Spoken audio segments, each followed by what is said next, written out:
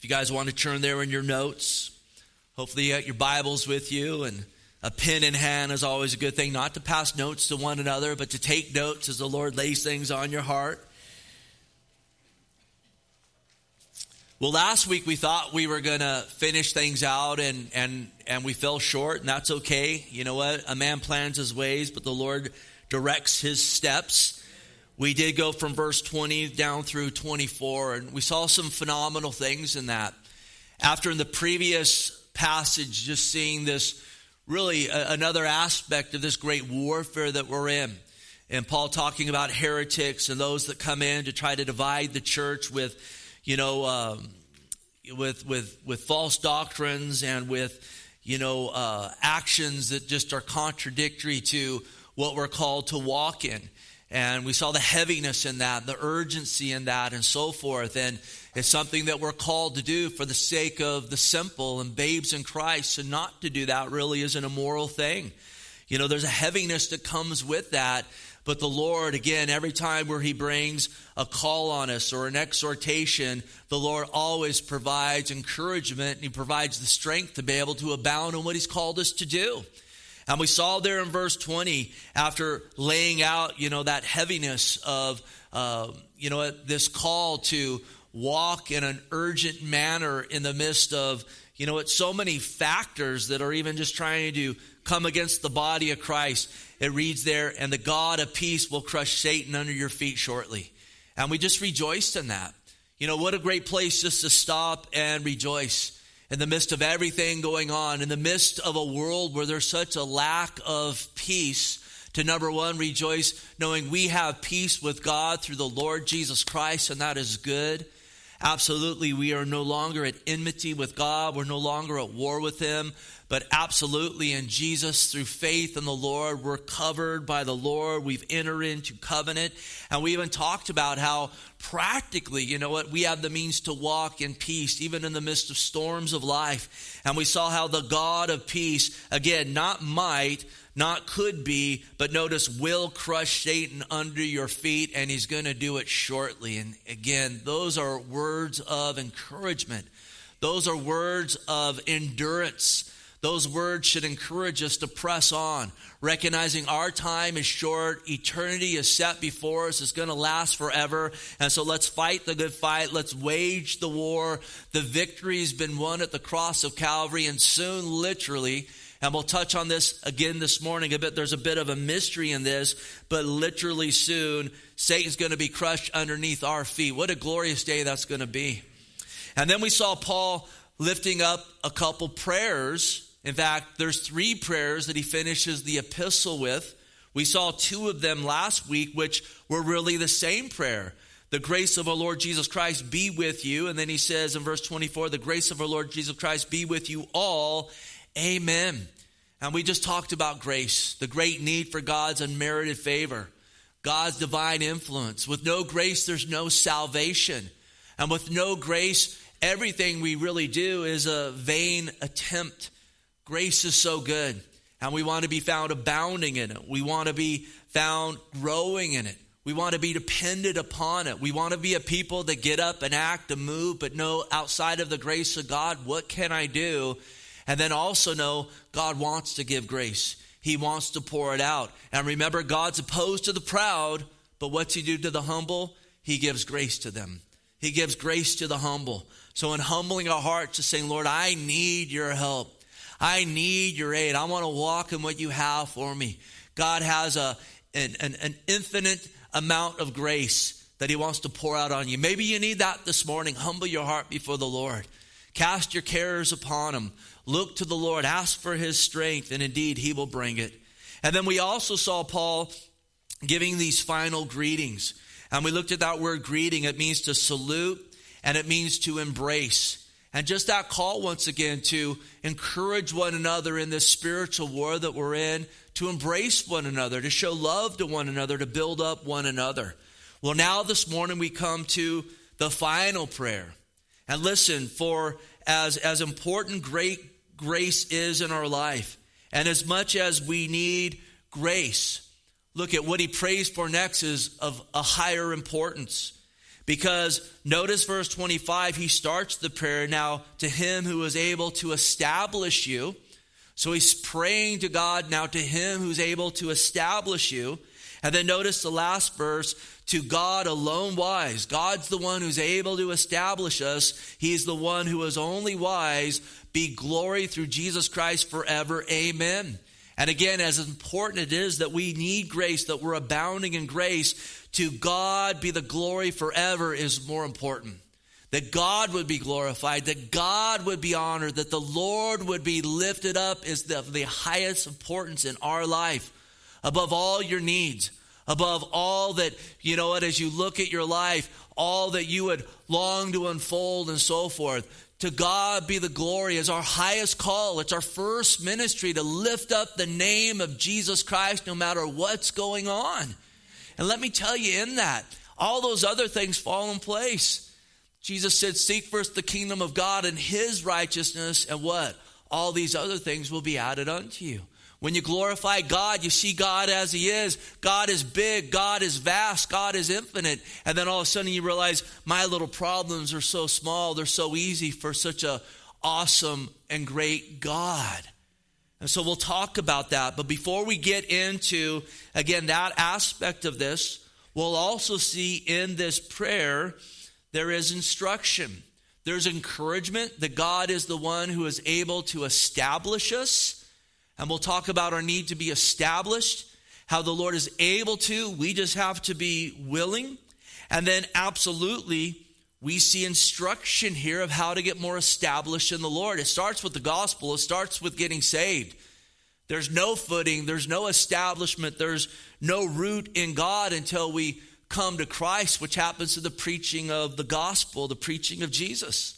And then again, we'll see this exhortation that we see throughout the Word of God. The Word of God, throughout the Word of God, instructs us to get into the Word of God.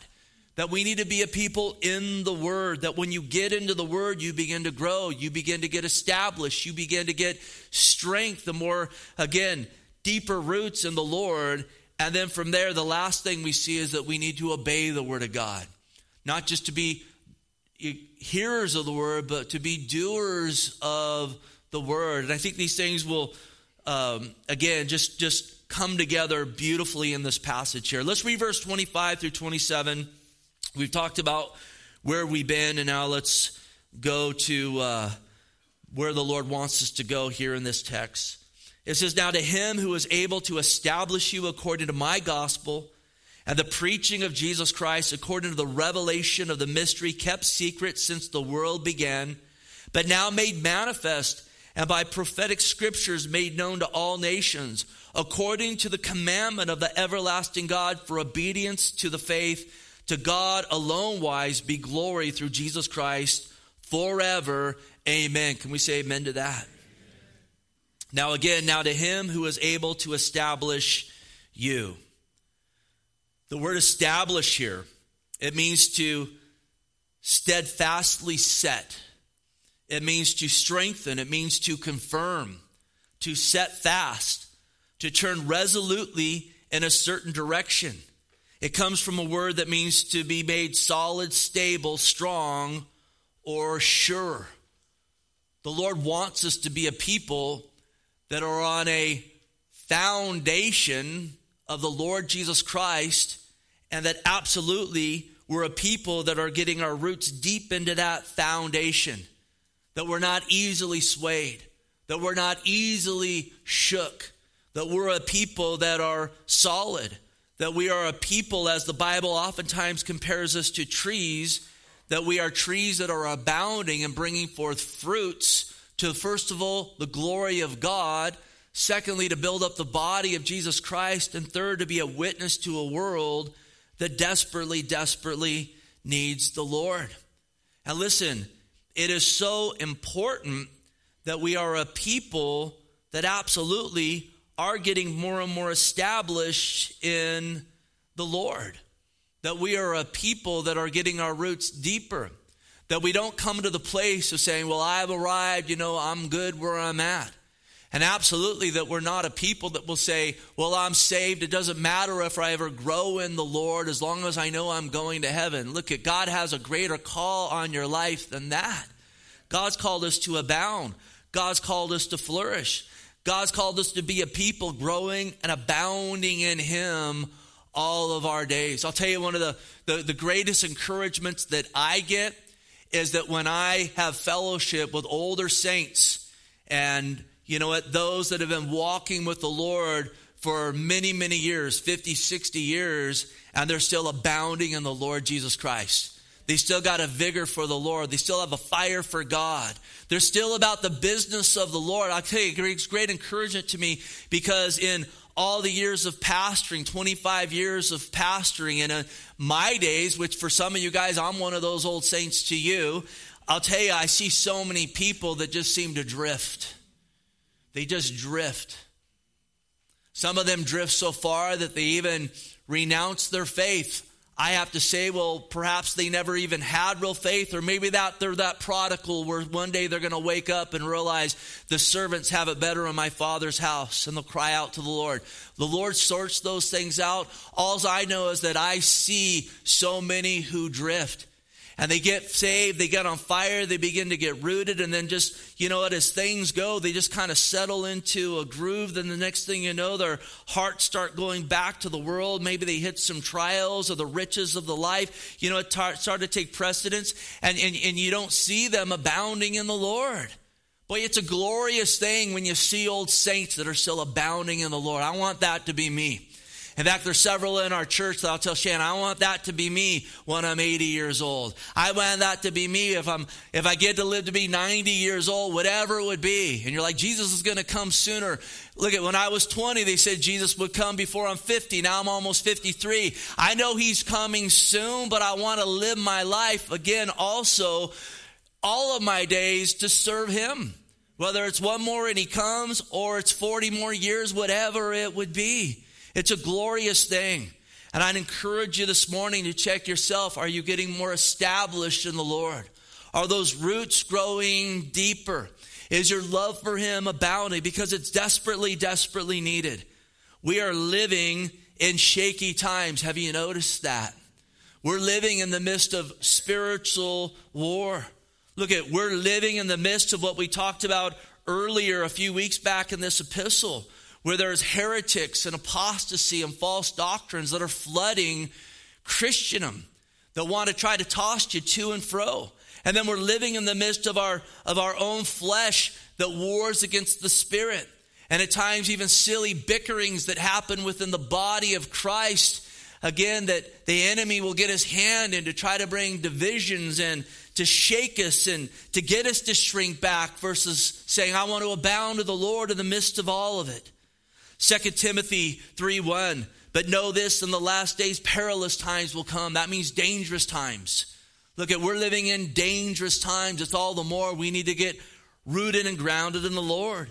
For men will be lovers of themselves, lovers of money, boasters, proud, blasphemers, disobedient to parents, unthankful, unholy, unloving, unforgiving, slanderers, without self-control, brutal, despisers of good, traitors, headstrong, haughty, lovers of pleasure rather than lovers of God. Notice verse 5, having a form of godliness but denying its power, and from such people turn away. Days of peril indeed. I talked about this Wednesday night. We have a governor of our state that desperately needs to repent and call upon the Lord Jesus Christ. You talk about a brutal individual. He signed 12 new abortion laws into law this past week, inviting, again, women in other states. We'll come here and we'll take the tax dollars of those in this state to pay for your abortions. Just so you guys know, that's murder. That's something that goes against the will of God. That brings forth death. That is absolutely authored by the author of death, Satan. God's the life giver. God's the one that brings forth life. Jesus Christ died on the cross for our sins, so our sins can be forgiven and we can have life.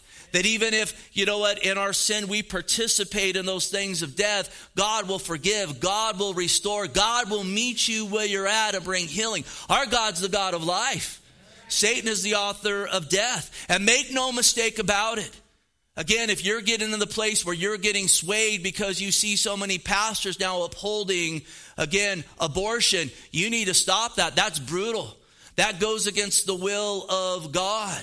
I don't want to hear about people saying they're conservative and they get all up in arms over having to wear a mask down at the Vons or whatever. But then when it comes to these things, they don't say a word. That's not conservative at all. That's not Christian at all. That's just selfish. I don't want to wear a mask, and I get it. I don't want to wear one either. But these things are of a higher importance. You understand what I'm saying? Because I heard a whole lot of that during the pandemic, but in these things, which is of a greater issue, I don't hear a lot of people talking about it. Guys, we are living in days of peril. This governor of ours went so far to purchase billboards throughout our state that he has thrown Bible scriptures on to support these acts. Do you guys know that? He put out there Mark 12:31, you shall love your neighbor as yourself. There's no other commandment greater than these, to support abortion. What a liar. You know what it says? The first commandment is, love the Lord your God with your heart, mind, soul, and strength. Then love your neighbor as yourself. There's no greater commandments than these. You know what God says? If you love me, keep my commandments. And his commandments say, thou shalt not kill. That's what they say. Well, Steve, in these circumstances, no, thou shalt not kill. Guys, we need to wake up. We need to get grounded in the Word of God. Look, I know even saying these things, surely, you know what, I run the risk of offending someone. I would rather offend you with truth and hope that would shake you up and wake you up than bury my head in the sand and say nothing. These are perilous times we are living in. We need to be rooted and grounded in Jesus so we can be bold and we can be in the place again to minister God's truth and God's heart to these matters. Church, it's time to rise up in this stuff. We're living in perilous times. Ephesians 4:14, and it talks about pastors and teachers in place to build up the body, but it says that we should no longer be children tossed to and fro, carried about it by every wind of doctrine, trickery of men, and cunning craftiness of deceitful plotting. Again, we're in a time where the church is being inundated with heresies and apostasies. It's biblical, it's scripture, it's not my opinion, it is prophetic scripture unfolding. Praise God for the solid pastors. Praise God for sound doctrine.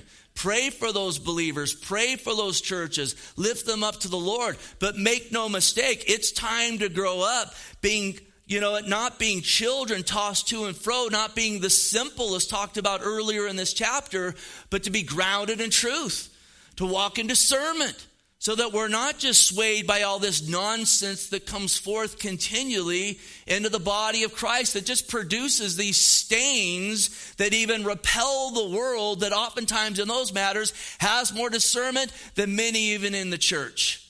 We need to get grounded and more established in the Lord. 1 Peter 5:8, be sober, be vigilant, because your adversary, the devil, walks about like a roaring lion, seeking whom may be devoured. Notice, resist him, steadfast in the faith, or established in the faith, knowing the same sufferings are experienced by your brotherhood in the world. We've talked a lot about it recently, but we are in a spiritual war. And you're like, well, I don't like the thought of that. I just want to pretend that doesn't happen. It doesn't matter if you pretend it doesn't happen or not. It's happening. We're in a spiritual war. You need to get established. You need to get grounded, not only for your own sake, but for those around you. So you can pray for your children, that you would absolutely be able to be an example to them of one marching forward in the Lord Jesus Christ, so that we can shine for the Lord again in the midst of a world that desperately needs him. And then notice and consider James 4:1. Where do wars and fights come from among you? And remember, he's talking to the church here. Do they not come from your desire for pleasure that wars in your members? You lust and do not have, murder and covenant and cannot obtain. You fight and war. You do not have because you do not ask. Again, we have a war that goes on right between our flesh and our spirit. And oftentimes, again, the flesh gets raised up even in the church. And there's divisions in the church over things that the church shouldn't be divided over. Now, some contentions are necessary. Again, there's some things that are like, we're standing on the truth of God's word, and we're not going to budge, we're not going to move an inch And if there's division over it, so be it. The Lord says, I come to bring a sword, not peace. But that shouldn't be the case. We should be collectively in God's word, wanting God's word to go forth, not dividing over silliness. But again, in our flesh, those things happen. We need to get established. We need to get rooted. Again, all these things are going on around us. But here's the good news. God is able, or God has the power to establish us. Isn't that glorious to know this morning? These things are all out there, and it's like, oh boy, we're just going to get tossed all around. No, the Lord says, I have the ability to establish you. And that's glorious. That's good.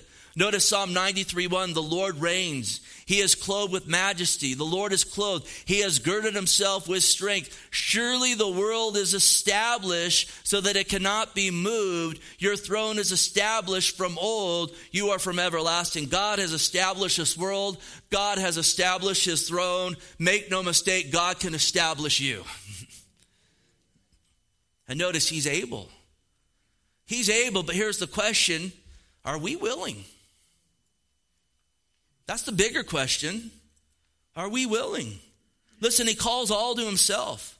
He desires to establish all unto salvation, and then from there to establish us into an ongoing maturity in the Lord.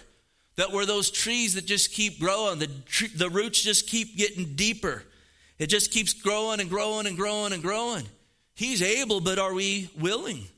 Notice Matthew 11:28, and notice I'll point out a key word in all this. Jesus says, come to me all who labor and are heavy laden, and I will give you rest. Notice, come to me who? All. He is willing. And he says, come to me all. He is able. But are we willing to respond? Notice 1 Timothy 2:1, therefore I exhort first of all that supplications, prayers, intercessions, and giving thanks be made for, notice here, all men. I don't think we dispute the context of that. He's talking about everyone in the world. For kings and all who are in authority, that we may lead a quiet and peaceable life in all godliness and reverence. For this is good and acceptable in the sight of God our Savior. So he says, pray for all people.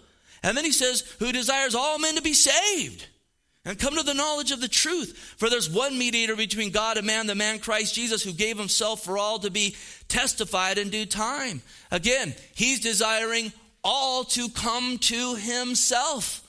And when we come to him, he's desiring all of us to get more and more established in him. 2 Peter 3:9, the Lord is not slack concerning his promise. Talking about the coming of the Lord, as some count slackness, but is long-suffering towards us. Notice, not willing that any should perish, but that all should come to repentance. The Lord wants to get us saved. The Lord wants to get us established. That's his heart. That's why he sent his son. That's why John 3:16 says, for God so loved the world that he gave his only begotten son. That, notice, whoever would believe in him should not perish, but have everlasting life. Are we willing to be established? Are we wanting to be established in him? Now, beautifully, we could even be in the place of, I know I should, but I don't want it. Lord, help me, and God, give me the unction. He'll meet you where you're at, even in that. Some are willing, and others are not. They reject his hand. He calls all. He says, hey, come to me, but sadly there are many that say no, and there's many as well that say yes to Jesus, but they say no to the call to maturity. They say, I'd rather just be in spiritual diapers, a born-again baby all of my days. God's got a higher call on you than that. In fact, there's nothing of more importance than, again, living for the Lord and abounding in the Lord. And getting those spiritual diapers off and begin to, learn how to walk and learn how to run and learn how to stand in the Lord. Not just for your sake, but again to his glory and for those around you. But sadly, there's many that say, I'm not willing. God's calling, and they're not willing. Notice Luke 7:29. When all the people heard Jesus, even the tax collectors justified God, having been baptized with the baptism of John. So these tax collectors responded to the gospel. They were willing. They went out when John was baptizing, and it was a baptism unto repentance. Repent, because the Messiah is coming. And they responded, and absolutely, they were baptized as evidence of their faith. But notice verse 30. But the Pharisees and lawyers rejected the will of God for themselves, not having been baptized by him. The Lord was willing, but they weren't. They rejected the will of God. They said, we don't want that. No, we don't want this forgiveness. We don't want this Messiah. We're good on our own. We'll stand in our self-righteousness. God was calling them on. They said, no, we're not willing. Notice here, Matthew 22:1, the Lord gives a parable, teachings about the kingdom of God. And Jesus answered and spoke to them again by parables and said, the kingdom of heaven is like a certain king who arranged a marriage for his son and sent out his servants to call those who were invited to the wedding. And notice, they were not willing to come. He put forth the invitation and they said, nope, we are not willing. We're expressing our will. We're saying no to you. So then he sends them out again to the highways and the byways for the lame and the poor and the blind and so forth. It is a parable about Israel, whom was the apple of God's eye, whom God in his faithfulness will still bring Israel, all of Israel, unto salvation. But again, when he came, they were not willing to come. You see it over and over again in the scripture. And bottom line of it is this: God is the active party in our salvation. If God is not convicting, if God is not wooing, if God hasn't put these evidence forth, we have no hope whatsoever. We're lost in the dark. He is the active party in our salvation. He's the active party in our growth. But we have a required responsibility to say, yes, Lord, to act on that invitation. We get this before us because, there's a big difference between praying, Lord, fill me with your Holy Spirit so I can get up and I can act, versus just waiting around for what I call a Holy Ghost float, where the Spirit of God is just going to float me and, no, I'm a participant in this. God's the active party. God's the one that empowers. But I have to be willing to say, yes, I'm ready to turn from this stuff that has done me no good, to get on my face and say, oh Lord, I need you. I need your strength. I need the Spirit of God to help and enable me to get up and go. And then I'm the one that has to get up and go. But if I say I want to get up and go, you better know God's going to empower me to get up and go. He is able, but are we willing? Or, I'll just wait around and see what happens. Nothing's going to happen. Now, again, God will do things to get your attention. But we have to say, I want to get established. I'm ready to get up and go to work. Just as I get up and go to work on Monday, am I getting up and am I going to work in the sense of growing and abounding in the Lord? Notice verses like 1 John 5:21, little children, keep yourself from idols.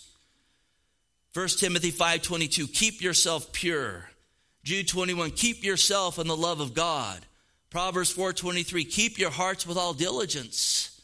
That's a responsibility put upon us. Where I got a will to again make decisions in. Again, without God, we have no hope. Make no mistake about it. Look at all glory to God. But God in his glory has put us in a place whether we say yes or no. Hear this. No one is going to be able to blame God when they're in hell. They're not going to be able to say, God's the one that put me here, and I had no say in the matter. It's going to be them knowing that they rejected that conviction of the Holy Spirit, who convicts all men to sin, righteousness, and judgment. And no one else is going to be able to say in heaven as well, you know what, I have no rewards here because God just would never change my spiritual diaper. God never moved me into pull-ups, so that's why I have no reward. It's God's fault. No, you got to be willing to say, I'm ready to get up and get going. I'm ready to get up and get moving forward in the Lord Jesus Christ. Now again, Paul's praying this prayer to the glory of God, that God is able to establish us. And we'll see how God does that. But there's also instruction that we get in this of how we can get more established in the Lord Jesus Christ. And listen, it all starts with the gospel. It all starts with the preaching of Jesus. Look at, without the gospel, without Jesus, there's no means of stability for anything. Everything's chaos in a fallen world. It all starts with the gospel. What's the gospel? The gospel's so simple. It's sad how so many people distort the gospel today.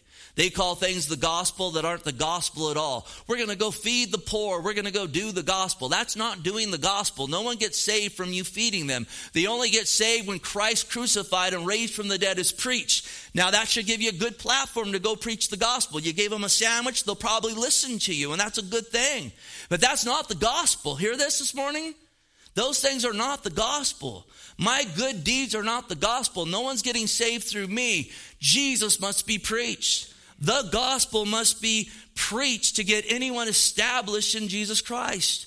Notice 1 Corinthians 15, 1 through 4. Moreover, brethren, I declare to you the gospel which I preached to you, which you also received, in which you stand. The word stand there means established. In which you are established. This is where everything starts. This is why, again, in our text, according to my gospel and the preaching of Jesus Christ, that's number one. And then notice there's another according here. By which you are saved if you hold fast that word which I preached to you, unless you believed in vain.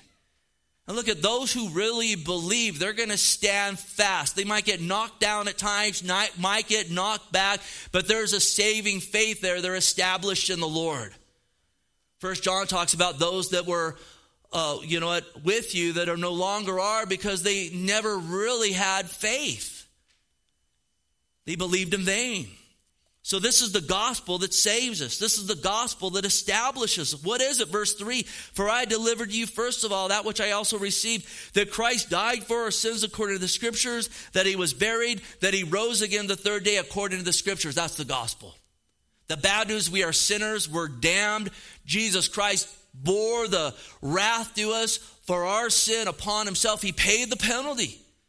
He was buried, he rose from the grave, and he defeated sin and death. And now through faith in him, through believing in Jesus as our Lord, we get saved and we get established, and positionally we're right with God. Without that, you'll never be established with God.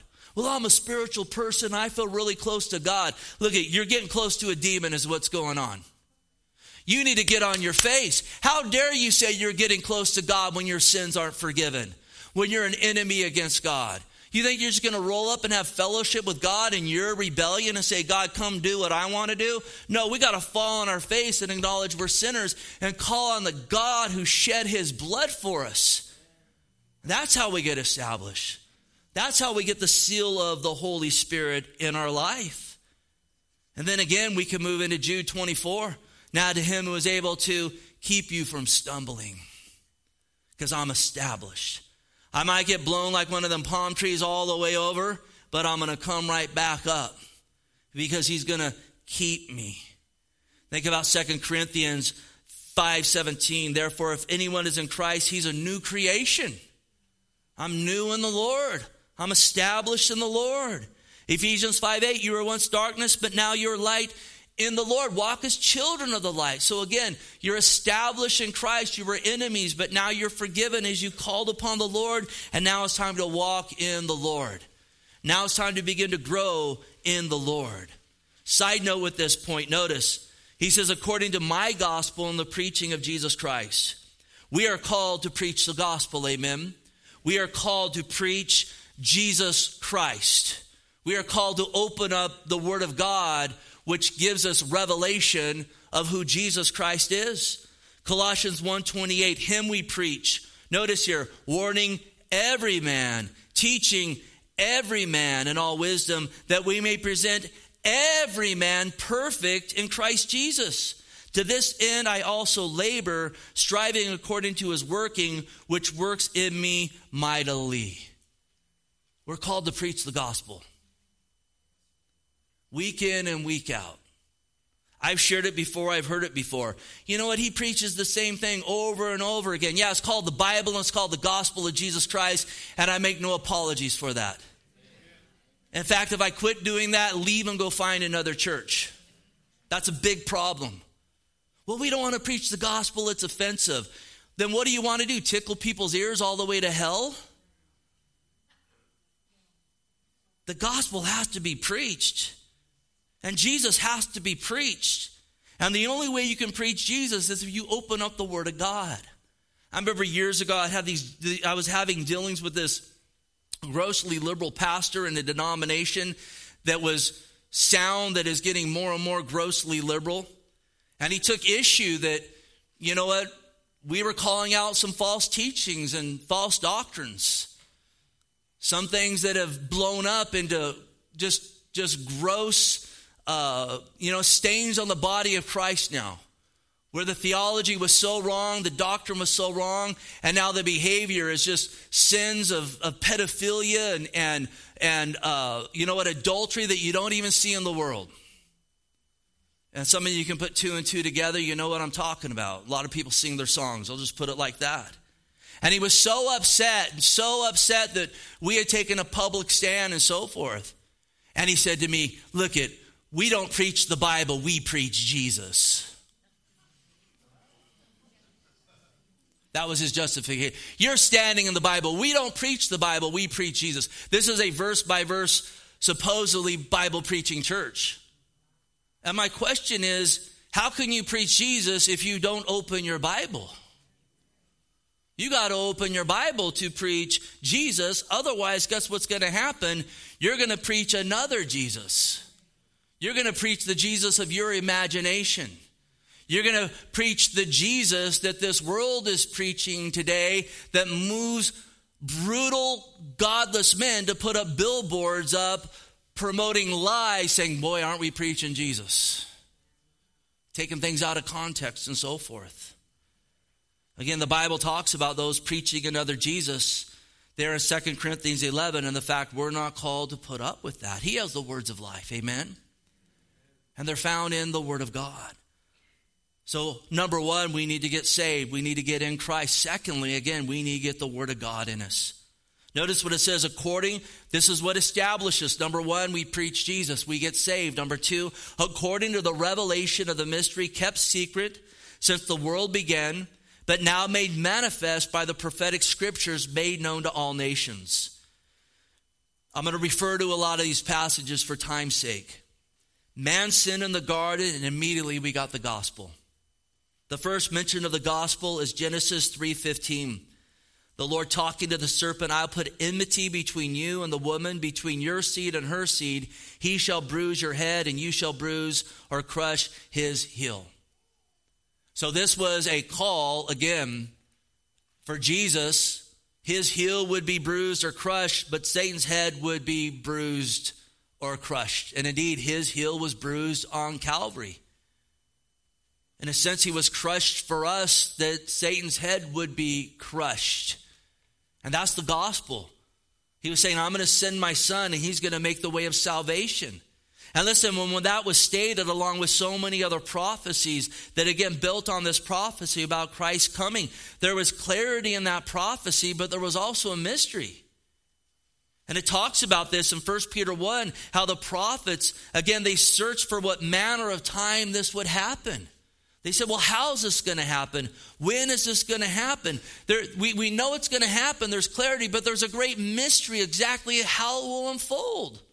And we can say for us this morning, again, we read Romans 16:20, and the God of peace will crush Satan under your feet shortly. We know that's going to happen, but when that's going to happen exactly, we don't know. And we kind of know how it's going to happen. But exactly all those details, there's some mystery in that. I'm really looking forward for that mystery completely to be unfolded, aren't you? And so the gospel was given, and there was clarity, but there was also a mystery again in the beginning after man's sin.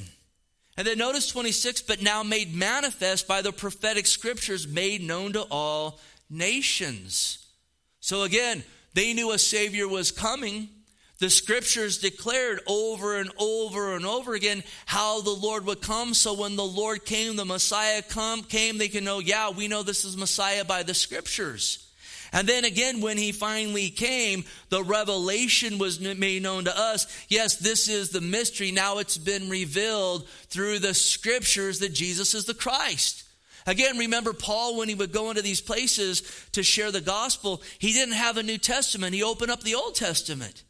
And he would show them how Jesus was the fulfillment of all of these prophecies about the Messiah. And how did he do it? Again, through opening the Word of God and the scriptures that are now, again, concerning the gospel, made known, notice here, to all nations. That call again in Christ to take the gospel out to all nations. And we know in glory all nations will be represented by people who called upon Christ. And so again, it starts with the gospel. It starts with the preaching of Jesus, which again, no Jesus, there's no gospel. That's where we get established. And then again, the roots begin to grow deeper, again, when we open up the prophetic scriptures. We begin to learn more about God. We learn more about God's call on us. Our minds begin to get renewed and so forth. Again, the scriptures establish us deeper in the Word of God. Notice 1 Peter 2:1. It says, therefore, laying aside all malice, all deceit, hypocrisy, envy, and evil speaking, as newborn babes, notice here, desire the pure milk of the word that you may grow thereby, if indeed you have tasted that the Lord is gracious. We got to get into God's word as you get in the scriptures on your own. As we go through the scriptures as a church, the roots begin to go down deeper and we get to be more established in the Lord. So we're not tossed to and fro by the latest wind of doctrine that's not scriptural. That yes, when the warfare happens, it comes and it's on, but we are able to stand in the Lord Jesus Christ and not just get, uprooted. In the midst of days of peril, we're able to stand our ground in the midst of a world that is desperately wanting to watch itself of the things of God. You're like, how am I going to endure with all this stuff going on? You better get in God's word.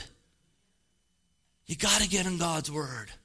And let me tell you, again, if you're going to a church where God's word's not being taught, where it's just maybe being talked about or referred, that's a big problem. We're called to preach the word, and praise God for those churches that are preaching God's word and rightly dividing it. Notice Psalm 1. It says, blessed is the man who walks not in the counsel of the ungodly, nor stands in the path of sinners, nor sits in the seat of scornful, but his delight is in the law, or the word of the Lord, and in his law he meditates day and night. Notice here, he shall be like a tree planted by rivers of water that brings forth fruit in its season, whose leaves also shall not wither, and whatever he does shall prosper. So again, it's a picture, when we're in the word, of a tree, again, by living waters. I think of this massive oak tree that we used to have in our backyard. And power lines were going through all the thing, and the PG&E took it out, which... it's a great tree to have on the back part of your property, but when giant branches are over your house that dump all the time, you think, the Lord did a miracle, the PG&E took the tree out. But that tree, we're very near the Salinas River, that tree just flourished. I mean, literally, the trunk of this tree went up 40 feet, and then from there it canopied out probably another 60 feet tall. This thing was massive, just slowly growing by that river of water.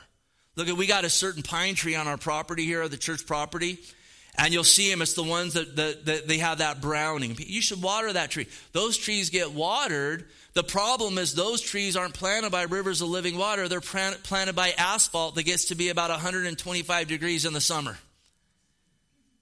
And they get that burn on them. And if you're not careful, it just almost like consumes them. And we just lost 2 in the back here. We'll replace them with something else. But that's the difference. Look, is your life an oak tree, so to speak, planted by rivers of living water, you and the word?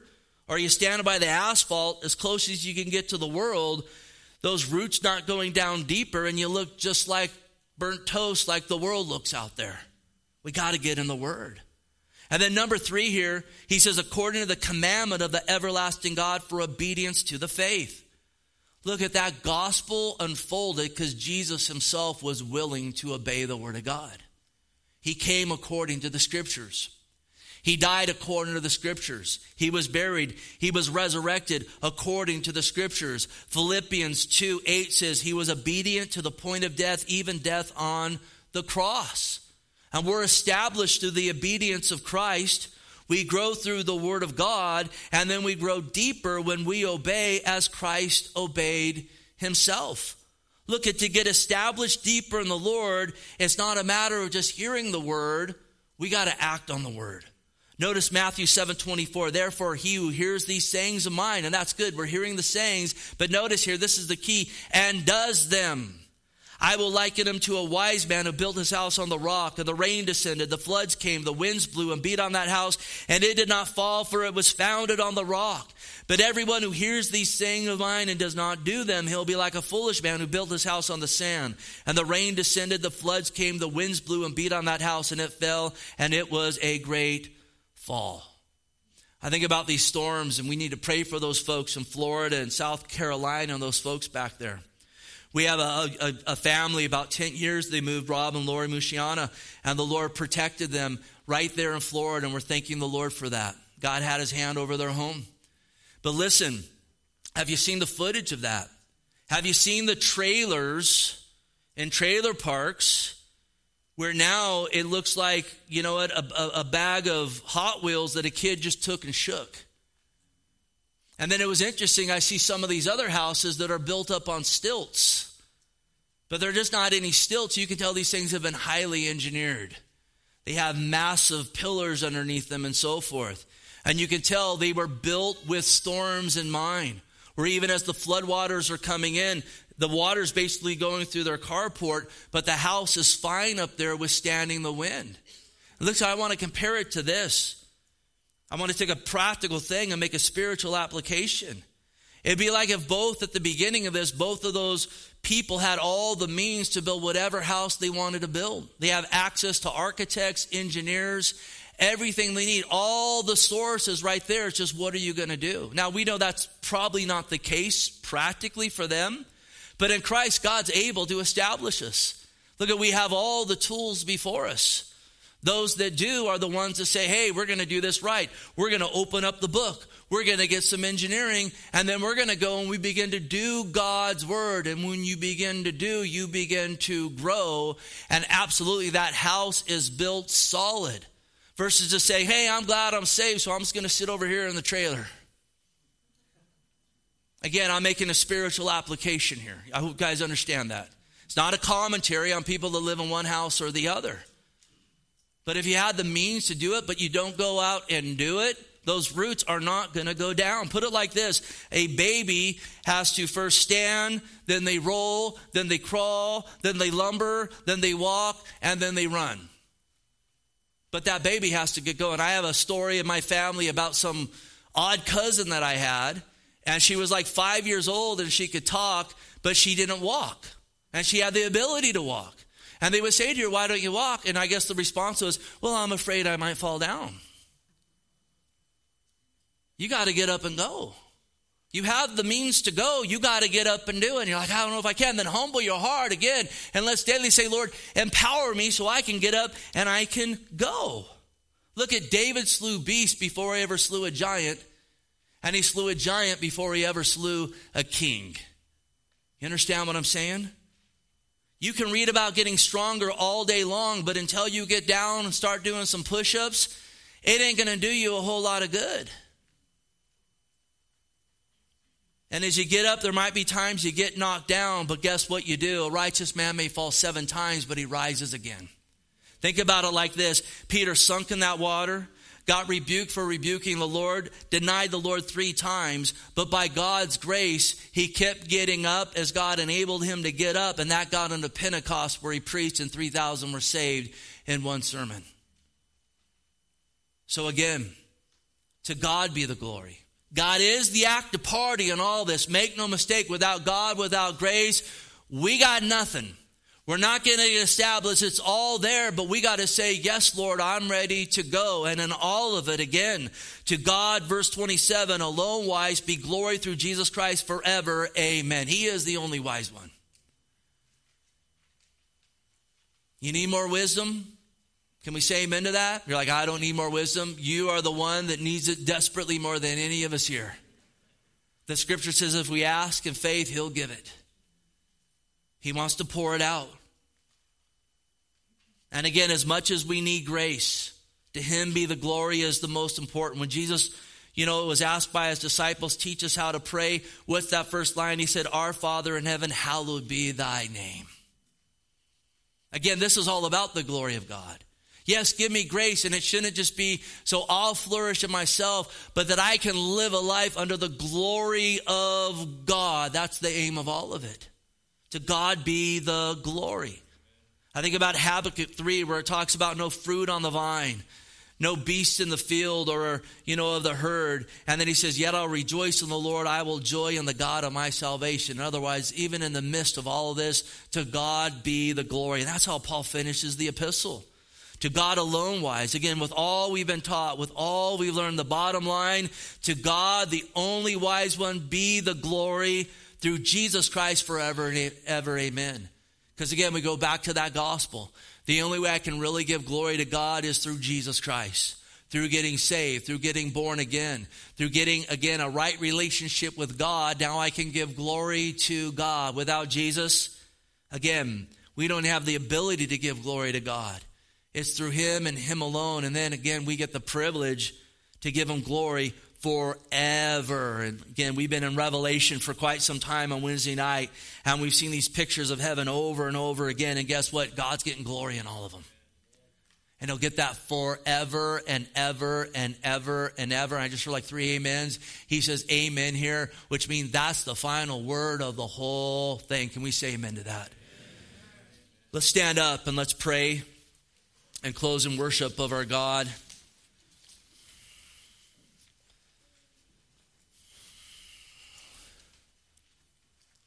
You guys need to pray for me because I'm like, it's just a few verses. We'll probably get done like at 15 after. Well, you know what? I guess God wanted to establish just a little 12 minutes more of establishing this morning than I had planned. So God, we just praise you and give you glory. We just thank you that you're so good. Lord, without you, we have no hope. God, without you, God, we have no future. Yet in you, God, we have all things.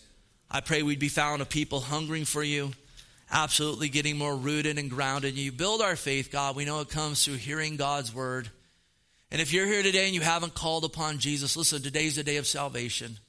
I just can't encourage you enough to respond to the call of God knocking on the door of your heart, to humble your heart, to ask him to forgive you, to ask him to be the Lord of your life, to meet you where you're at. He'll do that. He wants to be your Lord. Lord, any in that place, just meet them where they are, even right now. Hey, let's finish well, lifting our voices to God and absolutely giving him the glory.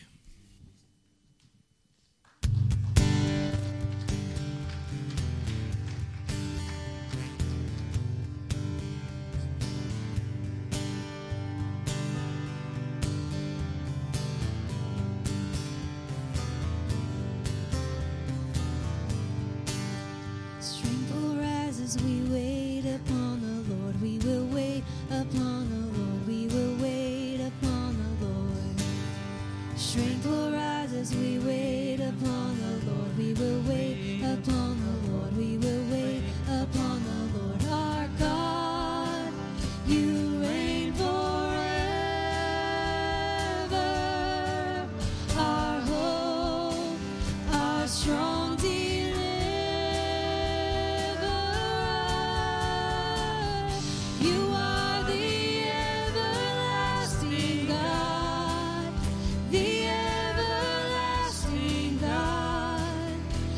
do not think you won't grow weary.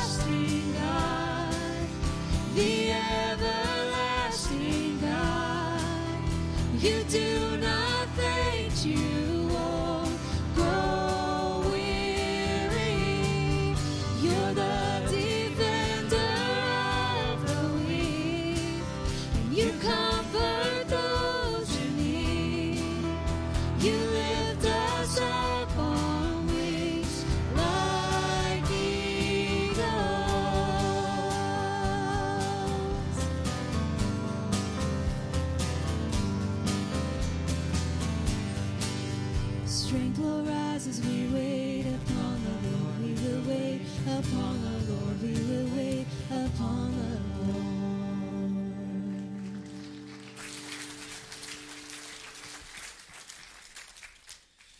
Amen. Well, I hope you've been strengthened today in the Lord Jesus Christ. And I just pray God blesses you. Encourage others today. Build up others. Look at if someone says, hey, you know what? Pray for me. Pray for them right now.